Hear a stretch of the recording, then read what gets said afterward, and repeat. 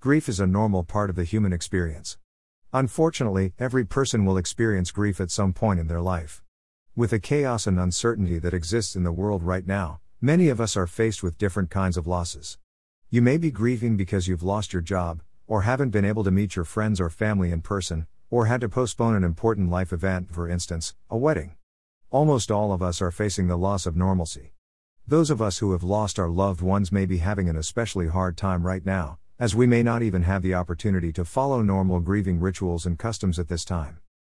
Grief is the emotional, physical, and psychological expression of loss, and it can cause intense physical and emotional suffering. Societal and cultural norms often influence how and how long you should grieve. However, grief is a personal experience, and though you may have many well-wishers who share your pain, no one might be experiencing grief exactly as you do. You might be feeling anger and confusion, while someone else may be feeling sadness and shock. You may also differ in the time it takes you to overcome your grief, and that is completely okay. There is no right or wrong way to grieve, everyone grieves in their own way. Even in the study of psychology, there are various models of grief that explain how people may experience loss. Let's look at one of the more popular models that many people may relate to as they grieve. The Stages of Grief model. This model was proposed by Elizabeth Kubler-Ross in 1969. She explains that even though everyone may mourn their loss in a different way, people go through certain common stages. These stages are namely, denial, anger, bargaining, depression, and acceptance. Let's further explore what each of these stages means. Stage number 1, denial. Denial is the first stage of grief. In this stage, people may find it difficult to come to terms with reality and may try to reject the loss. They may feel like the world no longer holds meaning. Denial is a defense mechanism that is used to protect oneself from the shock of the loss. This is, most commonly, a temporary response and allows the person to pace their grief. Stage number 2, anger. As the reality of the loss sets in, one may feel intense anger or rage. Emotions of grief may manifest as anger.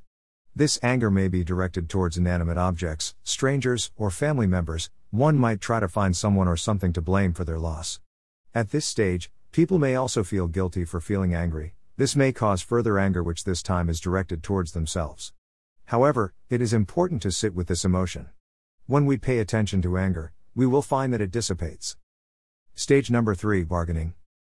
While processing grief, one may also find themselves bargaining for the loss to be recovered in some way. Bargaining is essentially a way of hoping that the situation was different. During this stage, one may end up blaming themselves for the things that happened or may ruminate and wish that things had gone differently. Bargaining is often a way to regain some sense of control and is an attempt to protect oneself from the inevitable pain of the situation. Stage number 4, depression. Grief often involves intense sadness or depression. This is the most socially acceptable form of grieving.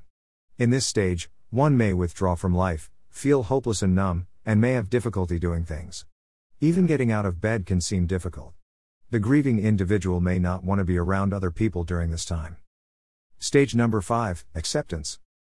Acceptance is the stage of grief where an individual finally comes to terms with the new reality around them and accepts that this reality is permanent. This is the stage where the person starts to feel more emotionally stable and is able to put back the pieces of their life and move forward. These stages of grief do not necessarily unfold in a set or defined order. One may spend more time in one stage than the other, and sometimes even move back and forth between stages. More than being considered as distinct stages, they can be considered as common experiences that people may go through when they are dealing with loss. Not everyone may go through these stages, though. Some people may try to find meaning in their life after the loss. Others may move between coping with the loss and then coping with the effects of the loss. No matter how you are grieving, it can be beneficial to use healthy ways to cope with grief, or at the very least modulate the intensity of the pain. How to cope with grief? Avoid things that numb the pain. Coping through alcohol, overeating, binge-watching television, or oversleeping may seem to provide temporary relief from the pain you're feeling. However, in reality, these behaviors prevent you from processing important emotions, and are likely to make you feel worse once the numbness wears off. Instead, sharing your feelings of loss and the memories you have allows you to release emotions and work through grief. Surround yourself with people who care. Your support system can be a valuable resource for you to rely on in the face of loss and grief. Identify people you can lean on and reach out to them to talk about your feelings. If you feel that no one in your immediate circle will understand your situation, you can join an online grief support group or any other such group with individuals who are going through a similar experience. Accept your feeling. Equals. You may experience a lot of different emotions as you come to terms with your loss. They are all normal and valid emotions. Don't run away from emotions that seem overwhelming. Try to be accepting of your feelings and allow yourself to experience them. Maintain a routine.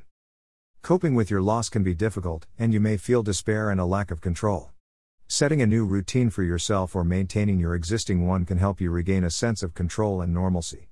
Engage in simple tasks like housework, schoolwork, or hobbies, run errands, and meet other people. Also, prioritize your health and well-being. Eat healthy food, give your body adequate rest, meditate, and try to exercise. This will help you become more resilient and can facilitate emotional healing. Remember the positive memories. While you may be feeling low and may experience many negative emotions regarding the loss you are dealing with, it can be helpful to shift your focus to the positive memories that you had before the loss. You can schedule time in your routine where you reflect on your memories. You can do this while making yourself a warm beverage, and this can even become a ritual that helps you cope with your loss. Show yourself compassion. It may take you some time to come to terms with your present situation and not dwell on your past. That's okay, you can take all the time you need, don't rush the process. Dealing with grief is not a linear journey, and some days may be better than others. Seek professional help. If you're feeling too overwhelmed by your emotions, consider seeking professional help to work through the grief. Professionals are trained to help you develop strategies to effectively process the various emotions you may be experiencing.